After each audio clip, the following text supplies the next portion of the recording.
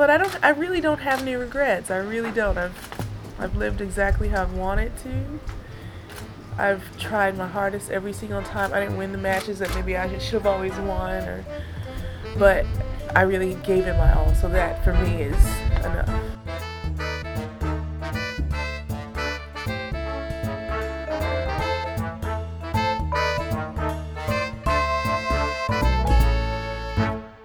Hi everyone, welcome back to The Body Serve. I'm James. I'm Jonathan. Indian Wells has wrapped. There are a mere few weeks left in the tennis calendar. Yeah, the season is coming to a close, and by extension, our season coming to a close with haste. Yes. You know, it was a weird Indian Wells happening in the fall. The conditions were strange. I would say that we both kind of paid like half attention to it. Don't speak for me. Oh, well, I paid less attention than I would normally. Which is not that much. This is your favorite spot on the calendar in March. And turns out it wasn't any different in October. Right. Exciting for the people who got to go see live tennis in Southern California. For the folks who won, congrats to them. For Lawanda, Queen of Tennis Twitter, who was everywhere at Indian Wells, even got her own segment on Tennis Channel. Selfie queen. The fame has expanded beyond tennis Twitter at this point. Players know her. They come up. It's a boon for them to get a selfie with Lawanda and not the other way around. The Linz tournament is like, hey, are you coming here? We got a ticket for you. And my question is, what kind of ticket? Is it a plane ticket? Is it round trip? Mm-hmm. Or is it a single session ticket? Are you her manager now? No, but the audacity of it all to not be specific. A ticket? You realize that she's in California and you're in Austria. Like, it takes some doing in a pandemic to bridge the two. Wow, you're really just trying to poo-poo a good move, a good deed. I'm just saying it could be a really nice promo, or it could be a really hollow promo gesture. That's all. So who won? Well, let's just say first of all that Indian Wells has been kind of a kingmaker over the last few years, or in this case, a queenmaker, in that a few of the people who have won have gone on to win their first major later that year, or have some major results shortly after. The most obvious examples are Naomi Osaka and Bianca Andreescu, both winning Indian Wells, both being really their biggest titles to date, and then winning the US Open the same year. I also see here in your notes that both Serena and Ivanovic won it the year of their first majors. Yeah. Which would have been when, 99 and 2008? Yeah, Serena winning in 99, beating Steffi Graf, and then winning the US Open in September. Ivanovic winning Indian Wells before her Roland Garros title in 2008. And one of the very few big spots on Ms. Panetta's Hall of Fame candidacy happened at Indian Wells. Yeah. I'm told not anybody could win tournaments, big tournaments and Grand Slams back in her day.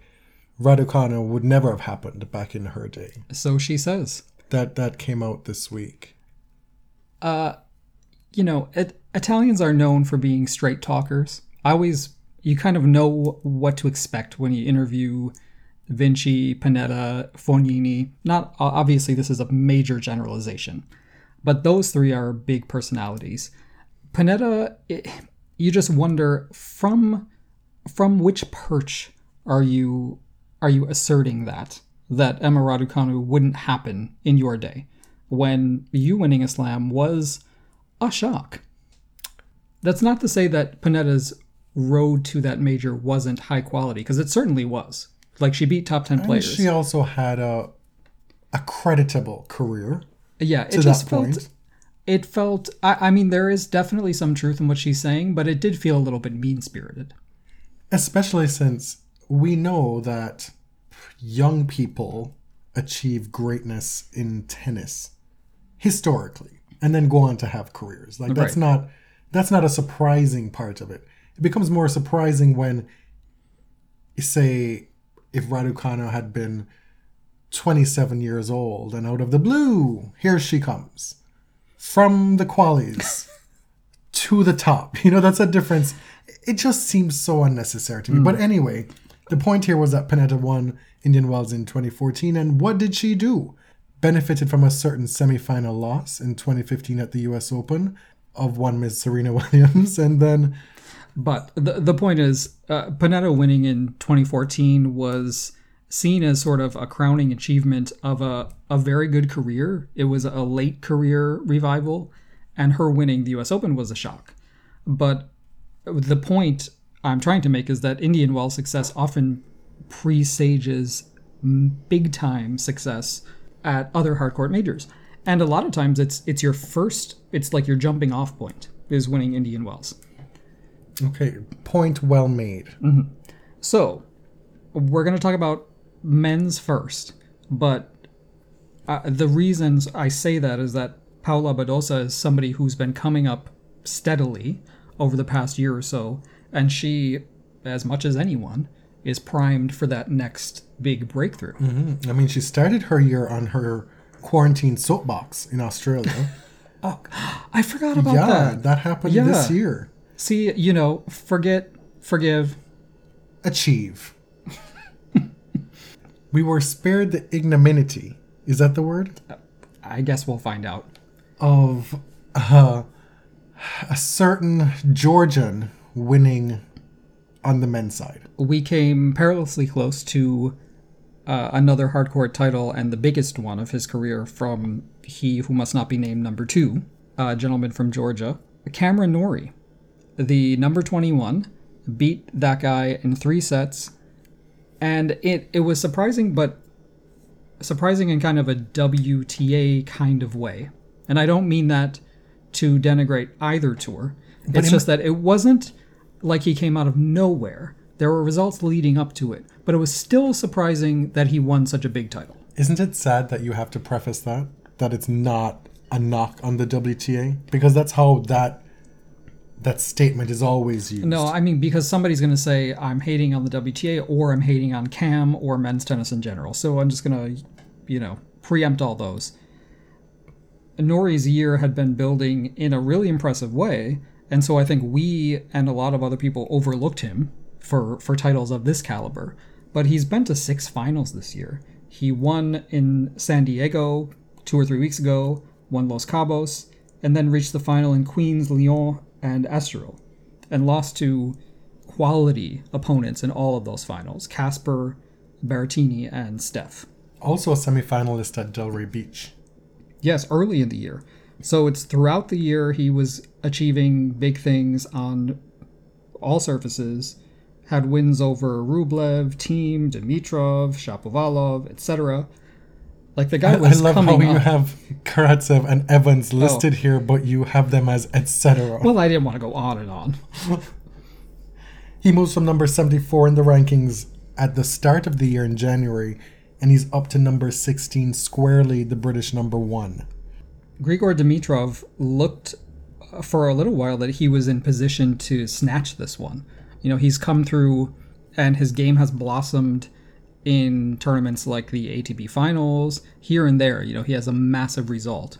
Unfortunately, after taking out Medvedev and Orkac, he couldn't do it, losing to Cam Norrie, but it's awesome to see Grigor playing well again. I got a bit carried away when I saw those 2 results, because, Grigor is a fave. Let's be real here, for us, for many of y'all, and he's also had a fair bit of bad luck this year, having to retire at a couple of the slams, injuries coming up at inopportune moments. He's 30 years old now.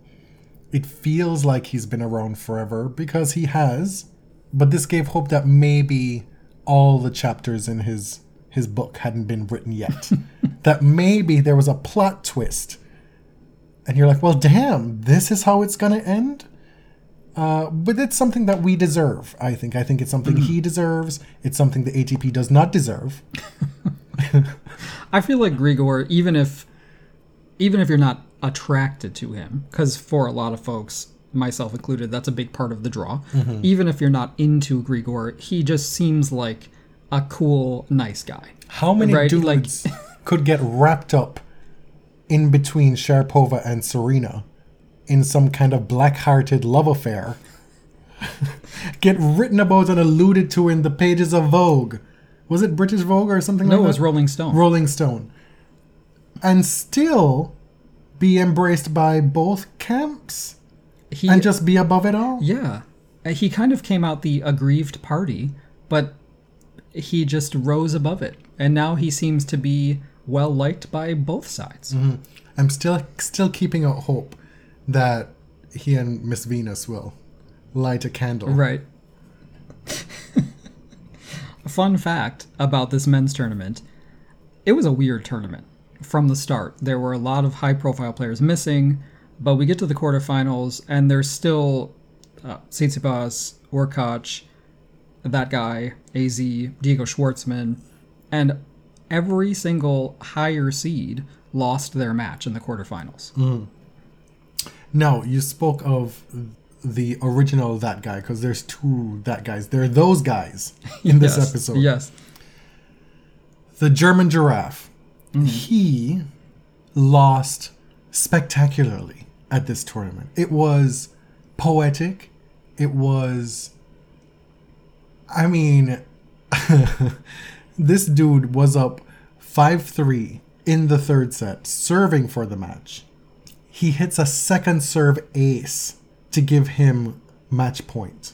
Just blasted this serve. And so he got a little bit cocky, right? He's like, this is what I've been doing this year, beefing up my second serve, just in general, just not giving a shit. And it's translated to his second serve as well. After he hits that second serve ace, he puts his finger to his lips to tell the crowd to shut up because he got a bit of heckling in that match. Mm-hmm. And what does he do on the very next point? He double falls on match point. On his match point. Yeah, he went for another boom blasting second serve, and he double falls it. And that's all she wrote. Taylor Fritz did the job. Mm-hmm. There were not even that many people there. Like, come on. He was bothered by the home crowd, but Indian Wells wasn't particularly well attended this year. And it's understandable. Taylor Fritz is a Californian. This is not like Shelby Rogers getting the entirety of the support in Miami. This is Taylor Fritz on his home turf. Yeah. And whenever that guy plays in Germany, isn't he always screaming, "This is my motherfucking house"? That Boris Becker and Steffi Graf built. I don't know. Anyway, so we dodged two potential shit show scenarios on the ATP tour this past week. Yeah, it puts a lot of pressure on these other guys on the ATP that they have to, in tennis Twitter's eyes, play the hero and take out the villain. It's just a very gross, kind of sleazy dynamic that's going on right now. And you got the impression that Andy Murray really, really wanted to do it against that guy. Yeah. And he was cursing himself as he was leaving the court after he lost that match. Now, on the women's side, Victoria Azarenka had sort of this surprising run out of nowhere, beating Kvitova. Surprising, you say. More on that. Continue. Okay.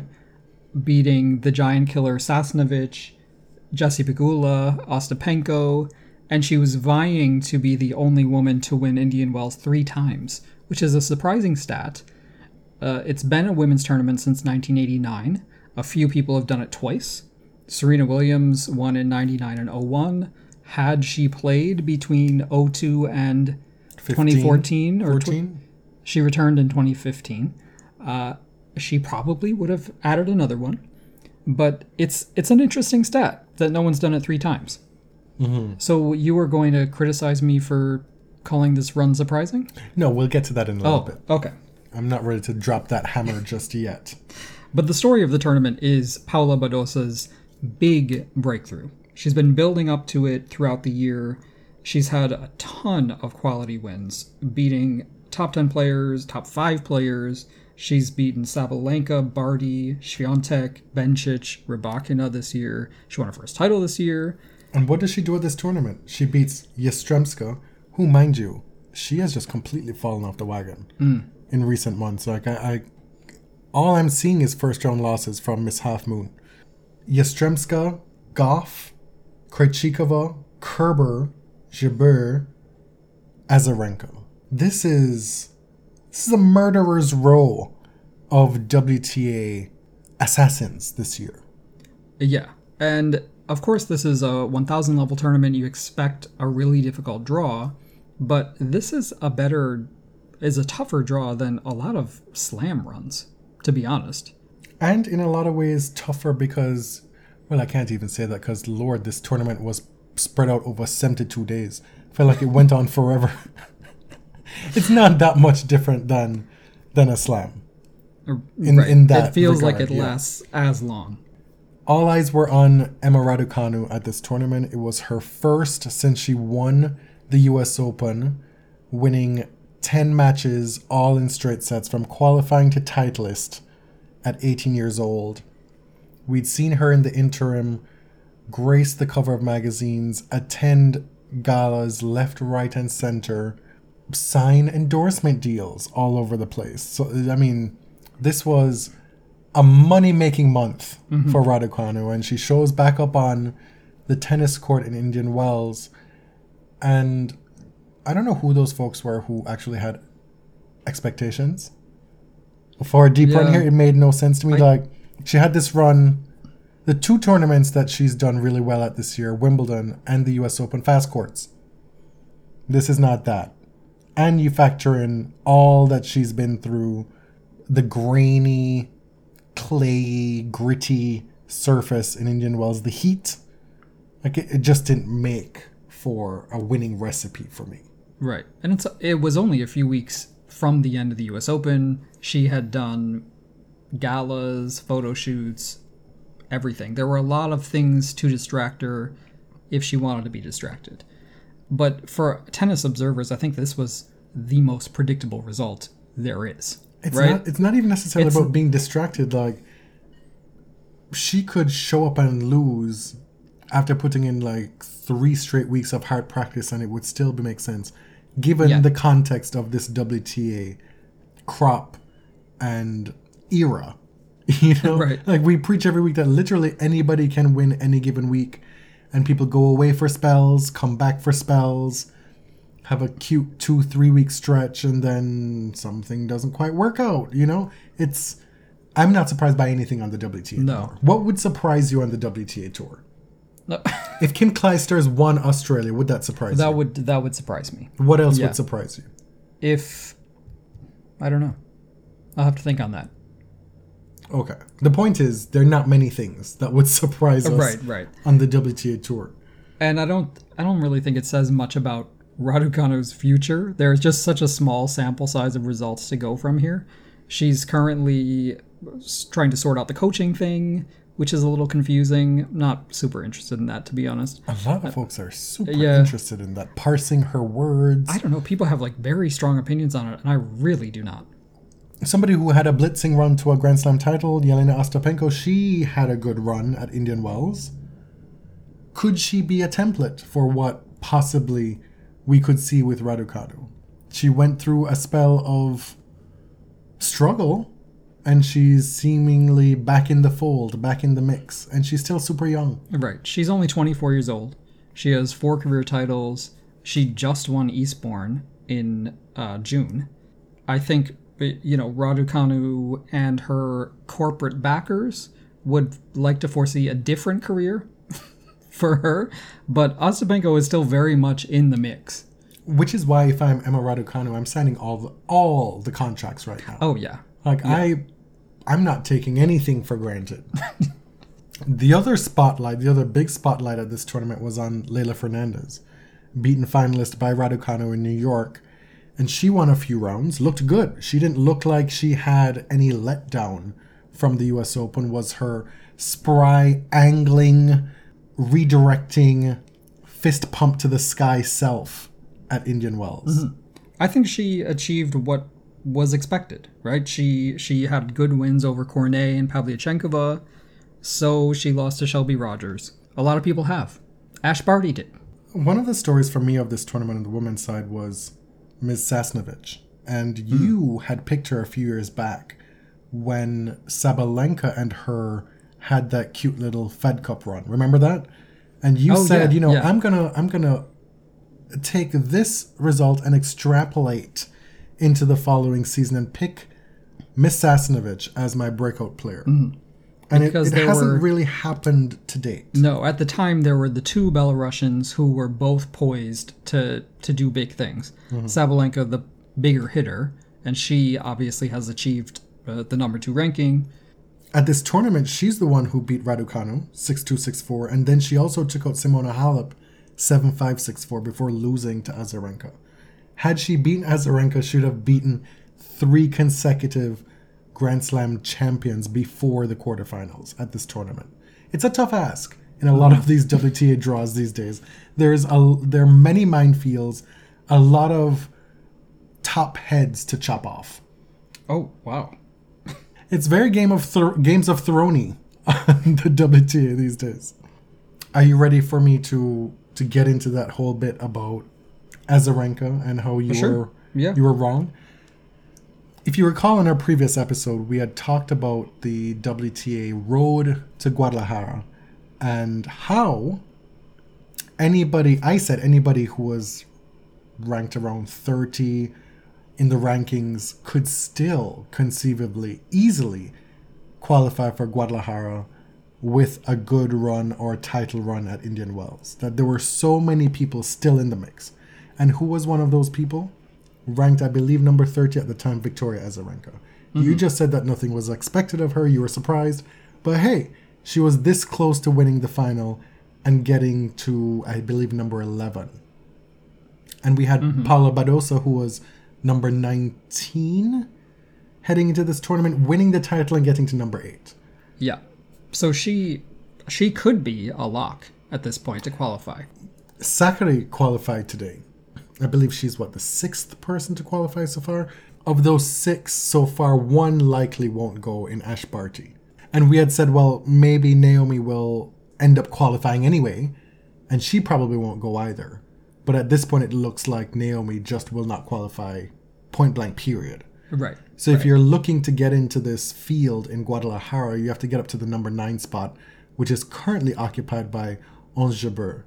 This week, Ons became the first Arab woman to enter the official WTA top 10. She's at number 8 in the official rankings. This was off the back of a semifinal performance in Indian Wells. She's number 9 in the race. It's very possible that she'll qualify for the finals. Badosa is at 8. Muguruza is at 7. Muguruza is playing this week in Moscow, trying to solidify her spot. Pavlyuchenkova is someone else to watch, who it is a bit of a long shot, but if she wins Moscow, she could also qualify. Still a lot of intrigue. 2 to 3 spots still up for grabs on the women's side. I'm not sure what's going on the men's side. That has been outside the scope of my bandwidth to date. I believe there are only 2 spots left. And Cam Norrie is up to number 10 in the ATP race, so he's got a shot. On the women's side, there are 2 more weeks of tennis. We've got the 500 event in Moscow and the 250 in Tenerife this week. And then next week, we've got Transylvania and Courmayeur in Italy, which are both 250s. And there's some 125s sprinkled in. But really, it seems like Moscow is going to be the deal breaker for a lot of folks. Other ranking news, Roger Federer exits the top 10. It's been a long time coming. Some might say it's overdue. We have seen some complaints from current players who are saying the modified ranking system due to COVID has inhibited their moves up the rankings. Their growth potential. Yes, which it has. We know this. Yeah, I mean, this is the biggest example of that. Right. Andreescu was another. She hung around those rankings forever. Kenin as well. But Federer has barely played in the last almost 2 years. Barely played. Yeah. And still is at number 11. If I am a lower ranked, I'm honestly, I'm mad. I get that. How could you begrudge somebody for being mad at that? Right. Well, especially last year, the complaints were unfounded. And even earlier this year, I think they were unfair. But now that we've gone through an entire season, tennis is not back to normal, but it's close. There's a lot of tournaments to play if you're willing to travel during the pandemic. A lot of players are vaccinated. A lot of players who aren't vaccinated really don't care. They're not really that worried. So you're getting almost everybody playing these tournaments. A bit of history was made the week of Indian Wells with Talon Griekspoor, now number 89th ranked Dutch player, winning his 6th challenger title of the season. And that ties a record held by 4 other people, one of whom achieved this already this year in Benjamin Bonzi, and achieved it recently. This has all happened. These 2 record makers, they're getting to the top of the mountain moment happened since August. They've both of them won essentially 3 challengers in a row, winning 15 matches in 20 days. Bonzi won one in France before the US Open, went to the US Open to qualify, didn't qualify, went back to France, and immediately played back-to-back challengers. The covidation of that, I don't understand. Well, it tells you that the rankings should be in a different place now because travel is way easier than it was in 2020. That's a good point. Bonzi is up to number 63. He was able to win all of his challengers in France. Griekspoor, he did his stretch of 15 matches in 20 days, starting in Murcia in Spain, and then winning both Napoli challengers in Italy. Napoli 1 and Napoli 2. I have the 3 other players who have done this, won 6 challenges in a year. Did you know any of those 3? No, this isn't a quiz. So, I know who they are. You've heard of them but before. I wouldn't be able to guess it. The other 3 are Unicela Naui, Juan Ignacio Chela, and Facundo Bagnis. We've talked on previous episodes, recent episodes, that one of the stories that will get a lot of burn toward the end of the year and to start the year is Novak Djokovic's vaccination status and how that plays with his ability to play in Australia, depending on what the vaccine mandate situation is in Victoria, and possibly on a federal level in Australia. Yes. There's been movement on that this week. The Australian media does like to use Djokovic as the poster child for the anti-vax movement or the vaccine skeptics in tennis, but he is a many times champion in Australia. He's the number 1 player. Obviously, this is newsworthy. Before there was movement in Australia, Djokovic was interviewed by Blik, a Serbian newspaper, about his vaccine status, and he said, kind of indignantly, "I still don't know if I will go to Melbourne. I will not reveal my status, whether I've been vaccinated or not. It is a private matter and an inappropriate inquiry." And he went on to say that in his country, basically, this is private medical information, and the person who asks could be charged, which I feel like is maybe... You know what? I'm not going to say anything because I don't know the law there, but it would be surprising to me. He said, "People go too far these days in taking the liberty to ask questions and judge a person. Whatever you say, yes, no, maybe, I'm thinking about it, they will take advantage." So, do I think Novak will get vaccinated if it's required in Melbourne? Yes.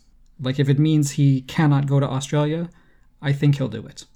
We've seen many, many times, I don't know if I'm going to play Wimbledon, I don't know if I'm going to go to the Olympics. He likes to do this. He's going. There's also this idea circulating with a lot of players. I saw Daniil Medvedev hint at it today in his statements, that it'll be a situation of just avoiding the hard quarantine like last time, which I don't think that that's going to be the case in Australia next year. It's seeming to me that it's either you're vaccinated and you can enter the country or you're not. Yes. Since that interview with Djokovic was published, a few days later, Alex Hawke, who is the immigration minister for Australia, confirmed that all visitors to Australia must be fully vaccinated. And it appears that there will be no accommodations like a strict 2-week quarantine, no exceptions for pro athletes. And at this point, it appears that all tennis players coming to the Australian Open do have to be fully vaccinated. They don't have the option of staying in a hotel quarantine instead. Now, we said in our last episode, I think a lot of the vaccine hesitancy on the tennis tours is not deeply ideological. I think for most players, they saw it as an inconvenience. Maybe they were a little mistrustful of a logistical a logistical thing. There are a lot of cultural issues at play here. But when it comes down to it, a lot of the people who've been the biggest skeptics have said, yeah, I'm going to get it. Andrei Rublev said he's going to get it. Tsitsipas said, I will play under the conditions that have been set now. I think it's fair. And again, it reinforces this idea that they'll do it if it's mandatory. Like that belief or mistrust in vaccines wasn't all that deeply held for most of the players. And if it is, let's say it is, how much are your moral beliefs worth to you? What monetary value will you put on that? Is it worth $70,000 for a first round loss minimum? Is it worth a cute little round of 16, couple $100,000? What are you willing to sacrifice monetarily to not be vaccinated? Right. And for someone like Djokovic, is it worth not changing history? Right? Because when he plays tennis, he's playing in these lofty, everything I do from now on has the potential to make tennis history, to make sporting history. Mm-hmm. Are you willing to give that up? I don't think he is. In John Wortham's most recent Mailbag, the point was made that with the comparison between Kyrie Irving and what he's been doing in the NBA and Novak Djokovic, you could make the argument that Djokovic has so much more to lose than Kyrie Irving. He sure does. Novak does not have a union behind him. Novak is an independent contractor. And, I mean, Kyrie was already a flat earther. I mean, to be fair, Novak had already had some alarming scientific and medical opinions. Magic drops. Neither player's vaccine stance is all that surprising, but Kyrie Irving is one star in a league full of stars, and Novak Djokovic is he's the superstar. He's possibly the GOAT. It's a big deal. Mm-hmm. And it's also not just Kyrie Irving versus the association. It's Novak Djokovic versus a government. Right. I think Novak is ultra sensitive to this stuff now, ever since he did that Insta Live with Dr. Quack, whatever his name is, Dr. Phil, about the healing water, and he took a lot of flack, and people made fun of him, and we did too. Dr. Drew. And it was earned, but he is definitely, I think he's resistant to that kind of criticism, that kind of questioning, even more so now because of that. This false equivalency of damned if you do, damned if you don't doesn't play for me, because you come out here and you say, yes, I'm vaccinated, I'm going to Australia. Who are you pissing off? Right.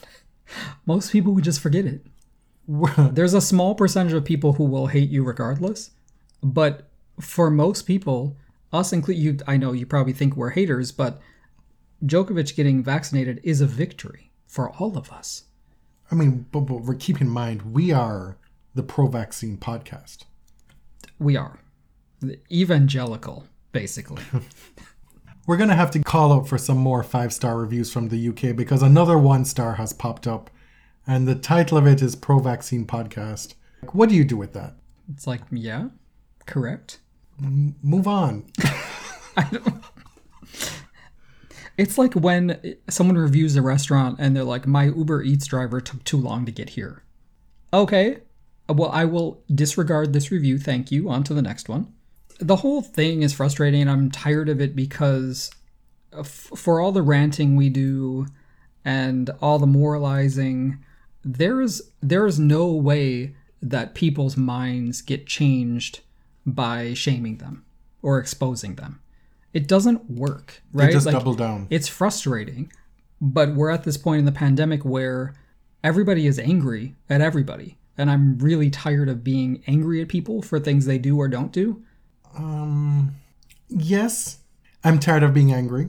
I'm just hesitant to engage in any kind of dialogue, proactively or by omission, by abstaining, that gives credence to these positions. Right.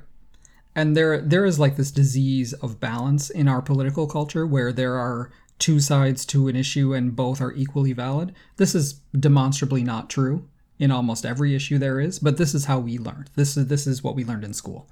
Somebody who's gotten a lot of media play this year, in part due to his improved play, probably in greater part due to his increasingly loud mouth, is Reilly Opelka. Reilly contains multitudes, right? He's into fashion, he's into art, he's into Venus Williams, he's into John Isner, and his brand these days is straight talker, truth teller. His brand is straight man talking. That's what his brand is. It is, I have opinions, listen to me, and I don't give a shit what you say. There are only so many times when you can say, I don't give a shit what you say, without us not believing that. Yes. Because historically speaking, when you say that... Maybe you care a little. Just a little. Bill Simons did an interview with Reilly recently that got a lot of play on social media. And as you said, he said several times, I don't care what people say. I don't give a shit what you say. Like, okay, like, we got it. Okay, thank you. And just tell us your opinion. I think maybe now, because I'm older, I'm more wary of people who say, well, I just tell it like it is. And because I lived through the Trump era, I think it's warranted to be skeptical of people who say, oh, I just tell the truth. Like, okay, cool. You tell your truth. Okay, thanks. You don't tell the truth. You tell a truth. Yeah, and there is interesting stuff buried in this interview, but it was like, the way that Reilly comes off is that if you object, set up this sort of opposition, right? If you're saying, oh, I disagree with what Reilly says about the media, then you're this old fuddy-duddy, or you have skin in the game, right? It's almost like there's no way to reasonably criticize what he's saying without coming off like the man, like the institution. So what did he say this time? Well, he said multiple times in the past that tennis media is horrible. So Simons says, you said the tennis media sucks. And Reilly replies, these guys are terrible. There's some bad journalists. You have some guys that just criticize. They look to be super negative. Guys that know nothing about tennis. I think we have the worst media of any sport, quite frankly.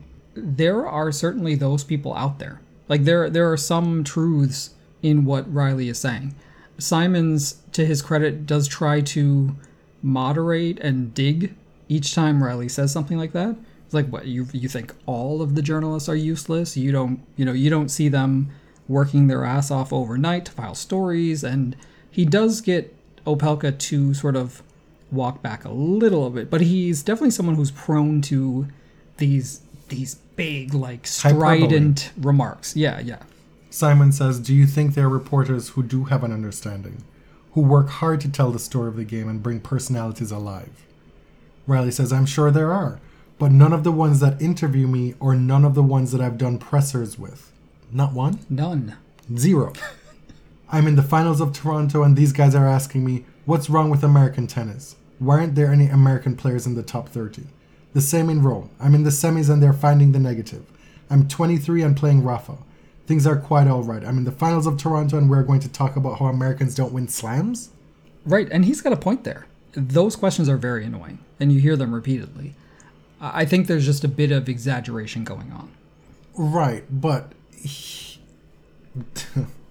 by the same token that you're wanting to lambast this search for the next great American. Why aren't there Americans in the top 30? Why isn't an American winning slams? You're also benefiting from it. You're benefiting from the added attention of being an American in a Western-focused media setting. Tennis is already niche in its reporting and its coverage, and you have that built in right as an American. So you have a platform that players from other countries might not have. You probably have access to wild cards. And Reilly is not like the institution. You know, he's not somebody... He's not a Harrison or a Saw. Exactly. So I want to be fair there. But there are definite privileges to being American or Anglo or Western European in the tennis world. To me, right? It speaks to a lot of thin skin. Right. It was funny to me that he's talking to a tennis journalist and he's basically saying, like, all of you guys absolutely suck. But I thought there were some nuggets about, like, why do you need this generation of Americans to be Sampras and Agassi when, first of all, Roddick and Blank weren't Sampras and Agassi? And listen, like, it's not going to happen. So enjoy what you have, which I appreciate. I don't think he's saying it's not going to happen. Well, he kind of is. You think so? Oh, yeah. He's even saying, like, the younger crop, Korda and Brooksby, are far more likely to be slam winners than his mini generation. Mm-hmm. He said that. I mean, you never know what's going to happen. Reilly could break through, Fritz could in a big way, but I guess I appreciate the realism. Like, you could also just appreciate what you have in the current generation of Americans. What I don't like is this opposition of, like, player versus journalist, because it sort of assumes that journalists have power that I don't know that they do practically. Of course, reporters have the power to agenda set. They have the power to, in some ways, shape the way that people see players. But at the same time, a lot of reporters are freelance. The jobs are drying up. It's very expensive to travel. Covering tennis is more and more difficult constantly. So the people you're talking about are not the privileged newspaper crop for the most part. Their people, if they work in newspapers, are probably fighting with their editors to get funding to travel. A lot of the people don't even have a cushy newspaper job. They might be paying their own way. They're filing stories constantly to be able to afford the travel. Like, there's this weird privilege gap that I don't know that he fully appreciates. I'm just wary when people say, y'all are just here criticizing. Well, that's the other thing, right? A journalist, even a sports journalist, their job is not merely to celebrate. Moving past Opelka and further into this relationship between player and tennis journalist, there was a letter issued by the British Tennis Journalists Association, the BJTA.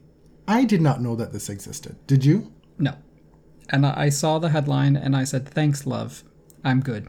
But you have since forced me to read it because it's on the agenda.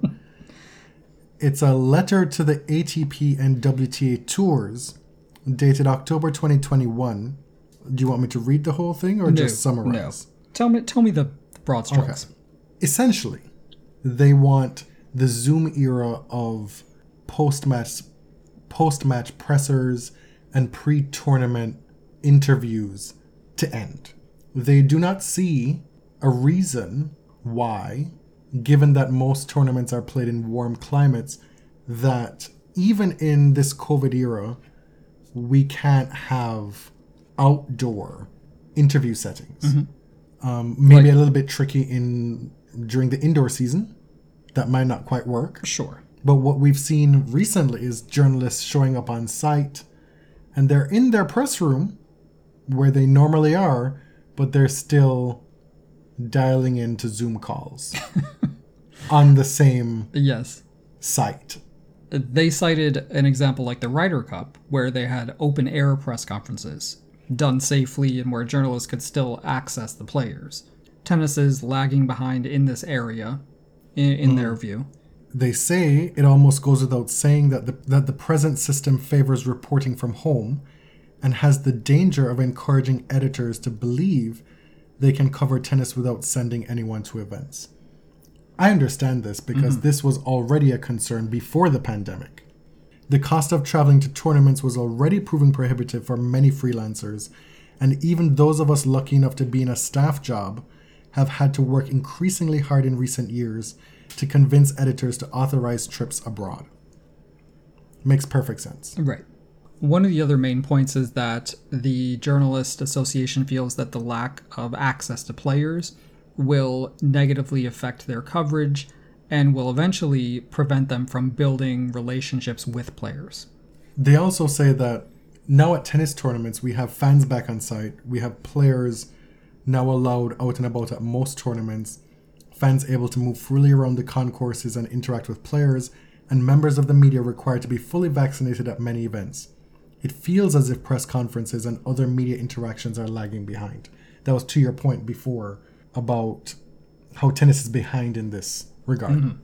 It may give the signal to journalists that tournaments don't really value what they do, which is very possible, that they're kind of an afterthought, or if there's an opportunity to save money or save the headache of administration, that they simply don't need to have an in-person press room and press conferences. Can I just say, too, my impression from being in press conferences, and I don't know if this has been the case with you, is that there's often an overarching feeling, and that's because the ATP and the WTA are so involved in these things.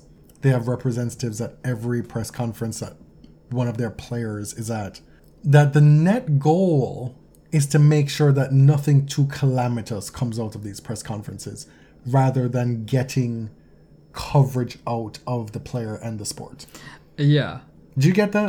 I do.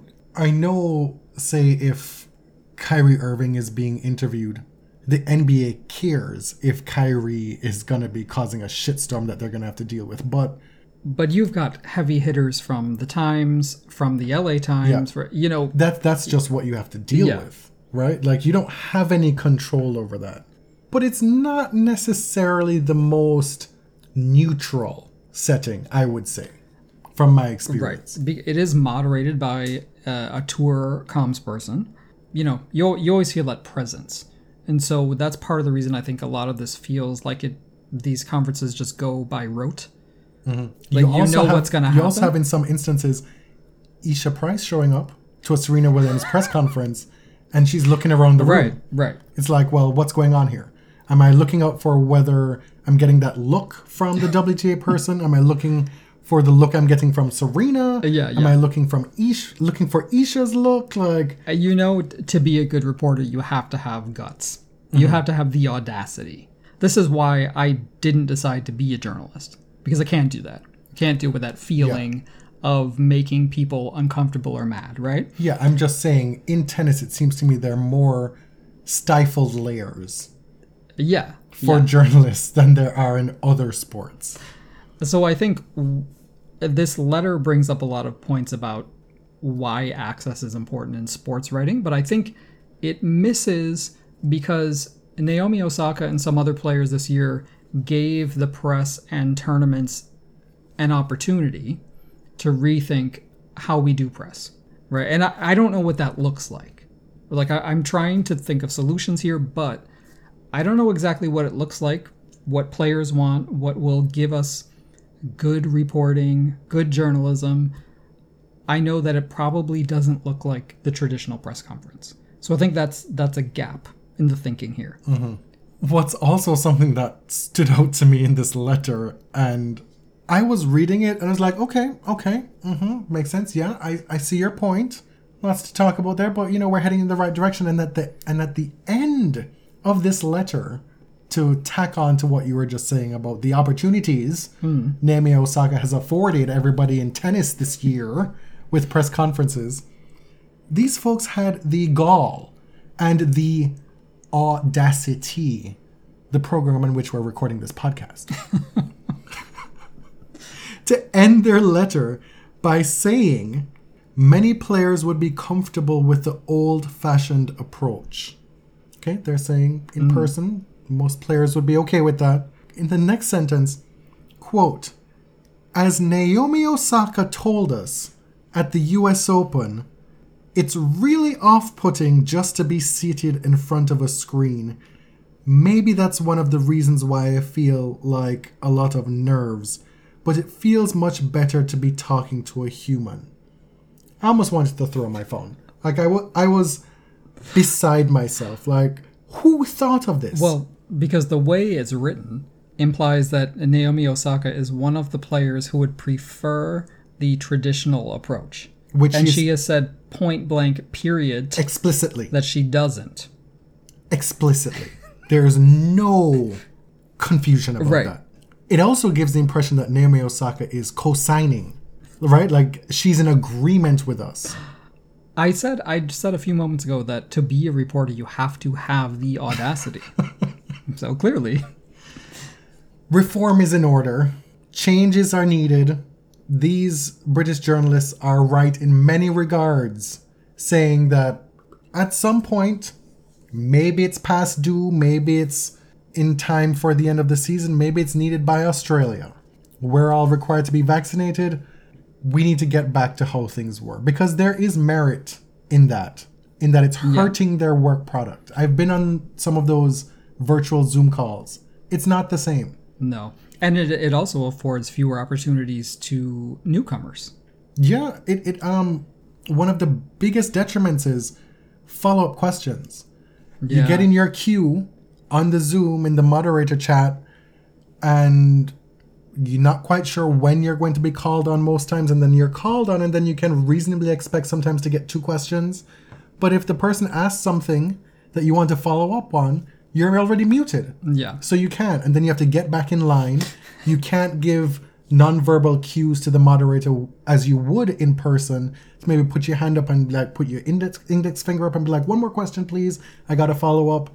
There's an inorganicness to the Zoom press conferences. So it's even more unnatural than the normal press conference.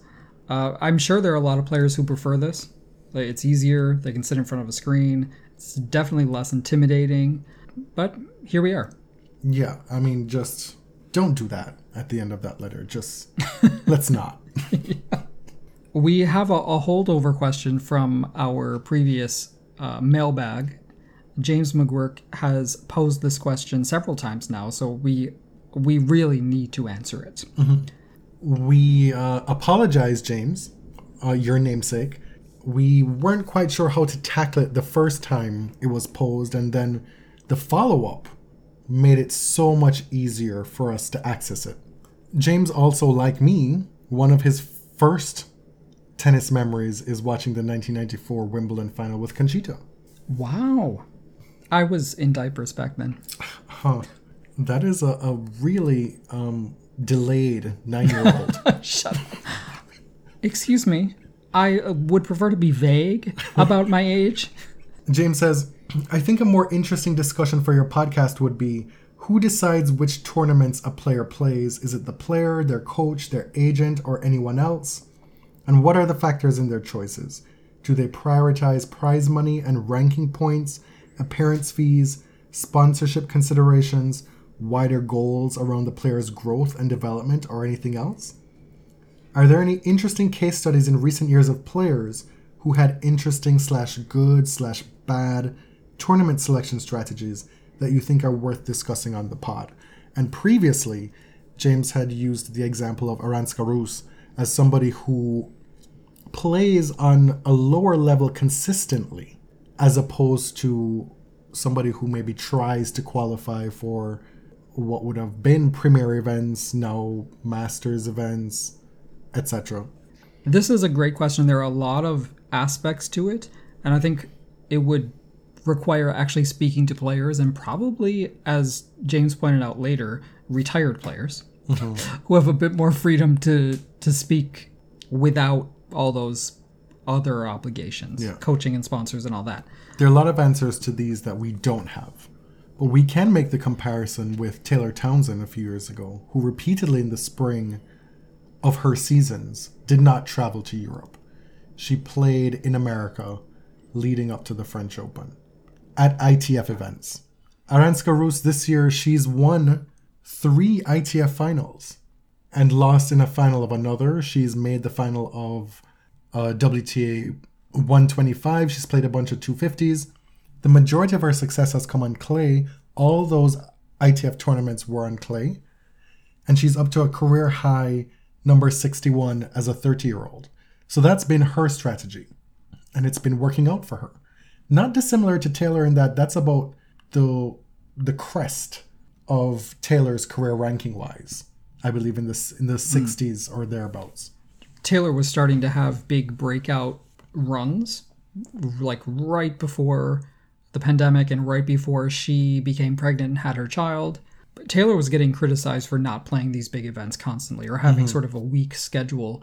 And she explained, like, listen, the money is not there. We are self-funded as independent contractors. If I can get points and money by playing in these tournaments, that's what I'm going to do. Like, that's how I'm planning my life.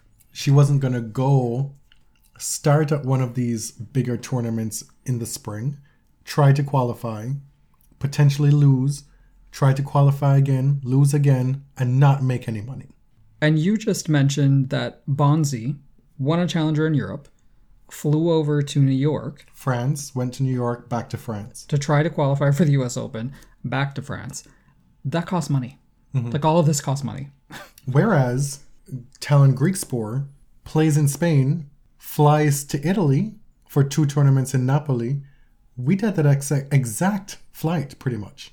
It's not that much. It's totally different. Yeah, I mean, you know they're flying commercial. He might be on Ryanair. It's totally different from flying across the Atlantic. So that is definitely a consideration, I think. The sponsorship angle is interesting because people with the big agencies like IMG, it's much easier for them to get wildcards to certain events. So definitely those events will be just penciled into their calendar, probably assuming they'll either qualify or get a wild card. One of the players who had a lot to say about this rankings freeze is Holger. He took to his Instagram page after going through his homophobic scandal earlier in this year to be loud again, rightfully decrying the rankings freeze, but also, I guess, blind to his own privilege in the number of wildcards that he's been benefiting from that his countrywoman Clara Towson did not, and so many other men on the ATP have not had. Yeah, because he leaned very firmly on the unfairness aspect, and it's another example of you're making some good points here, but you're also missing something. But I mean, who are we? Don't let perfect be the enemy of good. You did make a point. Okay. That is I'm entering a new era. That's a frightfully optimistic I'm entering view from you. I'm entering my understanding era. My escape era. 10, 10, 2, 1. What is that? Like, what is it? Like B-Day? 9482? 9481. 9481? Is B-Day. Yeah.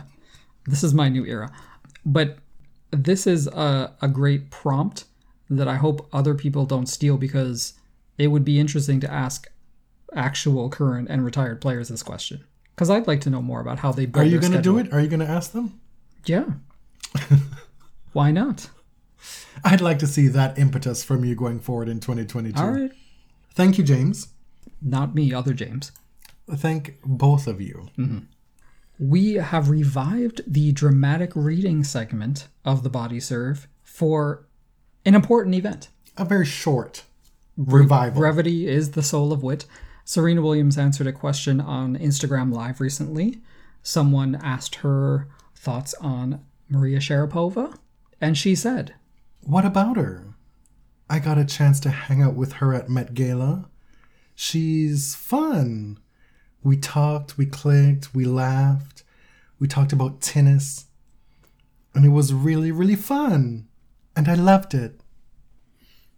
You did not just say tennis. I did. That's how she pronounces tennis. Is it not? It is. We know Ms. Serena Jamaica Williams is a known liar. Listen, you and the army are doing the most with this whole thing. Yes, Serena Williams has lied multitudinously in the past. I believe her in this moment. We have corroboration from Venus. Do you think they conspired Okay. to push this Sharapova narrative? She also didn't have to answer that. Nobody is seeing the questions that are showing up in her IG Live DMs. Okay, Right? Lisa Barlow. I believe her. Don't you dare compare me to Lisa Barlow. For those of you who don't know, Lisa Barlow is a character, I guess, on Real Housewives of Salt Lake City, who is becoming the villain this season. Talk about a known liar. Exactly. No, the Serena thing made me laugh because it was very flowery, very...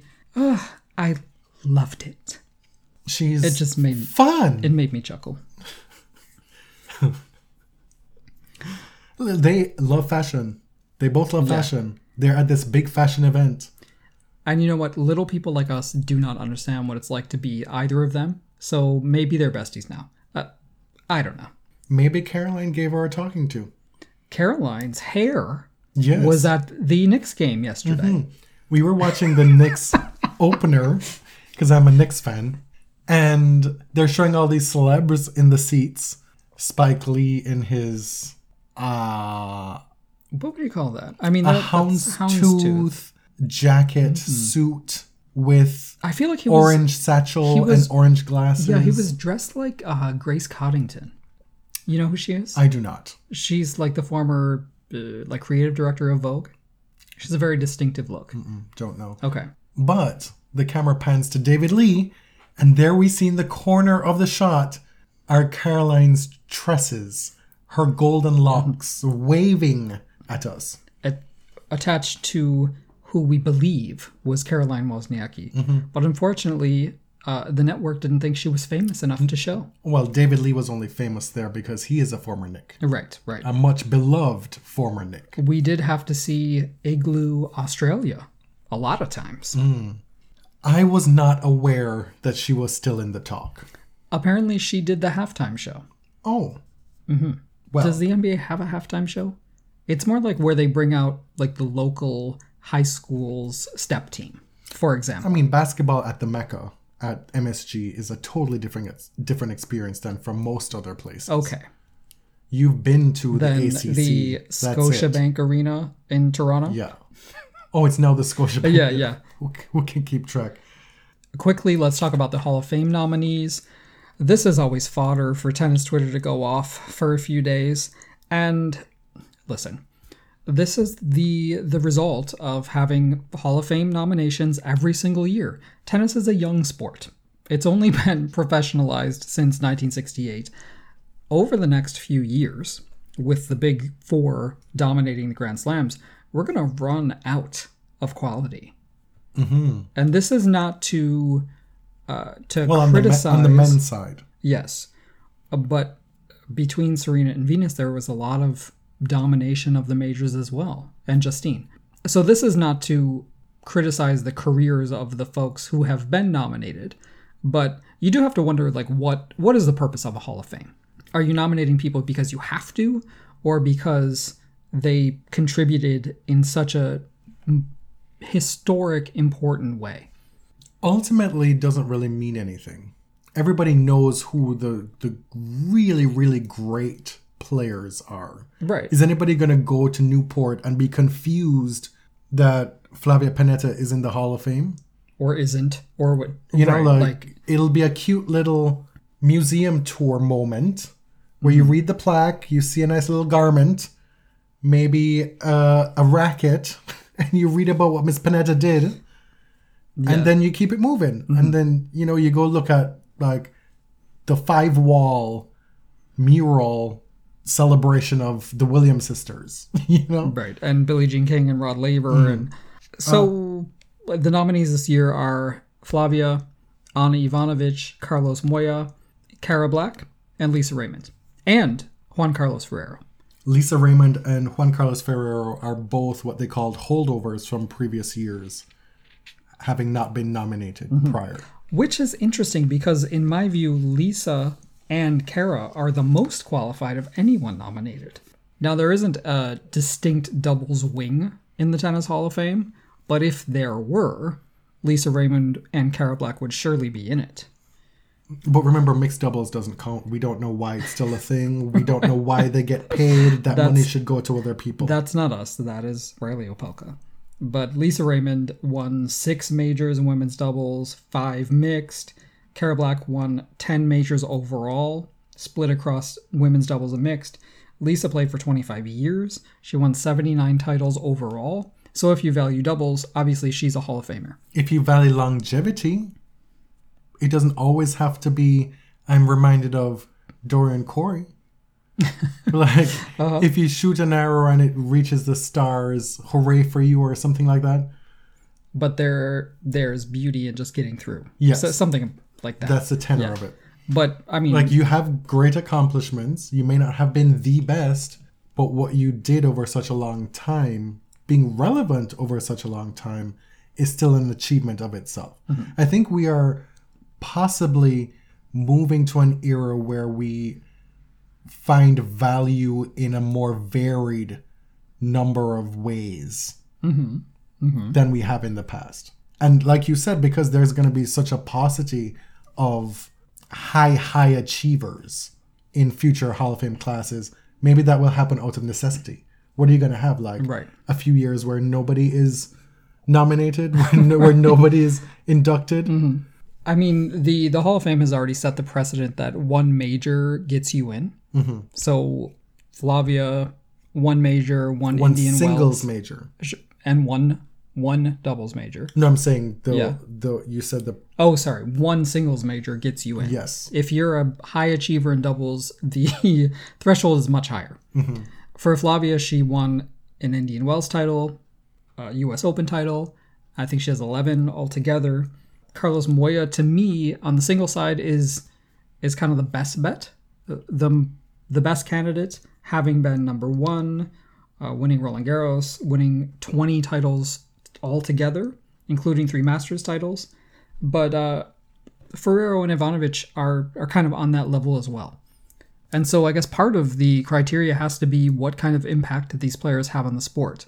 Ivanovic was a brief number one, Roland Garros champion. She made a few other major finals, but her career didn't take the course that people expected it to after she reached number one. But is she a transformational figure for Balkan tennis? Like, is that something that the Hall of Fame wants to honor? And if so, Ivanovic is an easy choice. It's clear there's a lot of vagueness when it comes to criteria. Yes. And I'm honest, I just don't even really care. Why am I a gatekeeper of who a tennis Hall of Famer is? Like, it's, Right. Tommy Robredo announced his retirement recently. Tommy, part of that Spanish Armada of the mid-2000s that really came to prominence. Of course, the head honcho, Mr. Nadal, is still playing, but he was from maybe that earlier class that kind of matured along with the Ferreros. I guess that was 2002, 2003 with Ferrero. Ferrer, Nicolas Almagro, Lopez. Robredo reached his career high of number 5 in 2006, won 12 ATP titles, making 23 finals, 12 and 11 in those finals. 10 of those 11 titles came on clay. His other title came on indoor hard court in Metz in 2007. He's a 7-time Slam quarterfinalist. Not surprisingly, 5 of those happened at the French Open, but also he made the quarterfinals at the Australian Open and the US Open. He was not just a one-trick pony. He also had a Masters title in Hamburg when it was a Masters event in 2006, also winning doubles at the Masters level with Nadal in Monte Carlo in 2008. That'll make for an interesting trivia question for somebody somewhere around the world at some point. I always liked Tommy Robredo. He's 39 now. He wasn't afraid to play at any level. Right when he was in his mid-30s, he was trying to rebuild and playing on the challenger level. I always enjoyed watching him play. He was also the guy who gave Andy Murray the middle finger at net after they played one of those almighty 3-set matches. Not dissimilar to what Andy played against Francis Tiafoe this week in Antwerp. So you remember those 2 little girls in Italy who were playing tennis on the roof last year during lockdown? Panetta and Vinci. Vittoria e Carola in northern Italy, and then Roger Federer surprised them by showing up on the roof. Well, Roger has gotten both girls a week at his husband's Rafa Nadal Academy in Monaco. He promised them that he was going to do it, and he's made that wish come true. Yeah. That pretty much brings us to the end of this episode. We will be launching our GoFundMe sometime in November, right? Sometime around there? Yeah, later, sometime. Yeah. This is episode 243 of The Body Serve.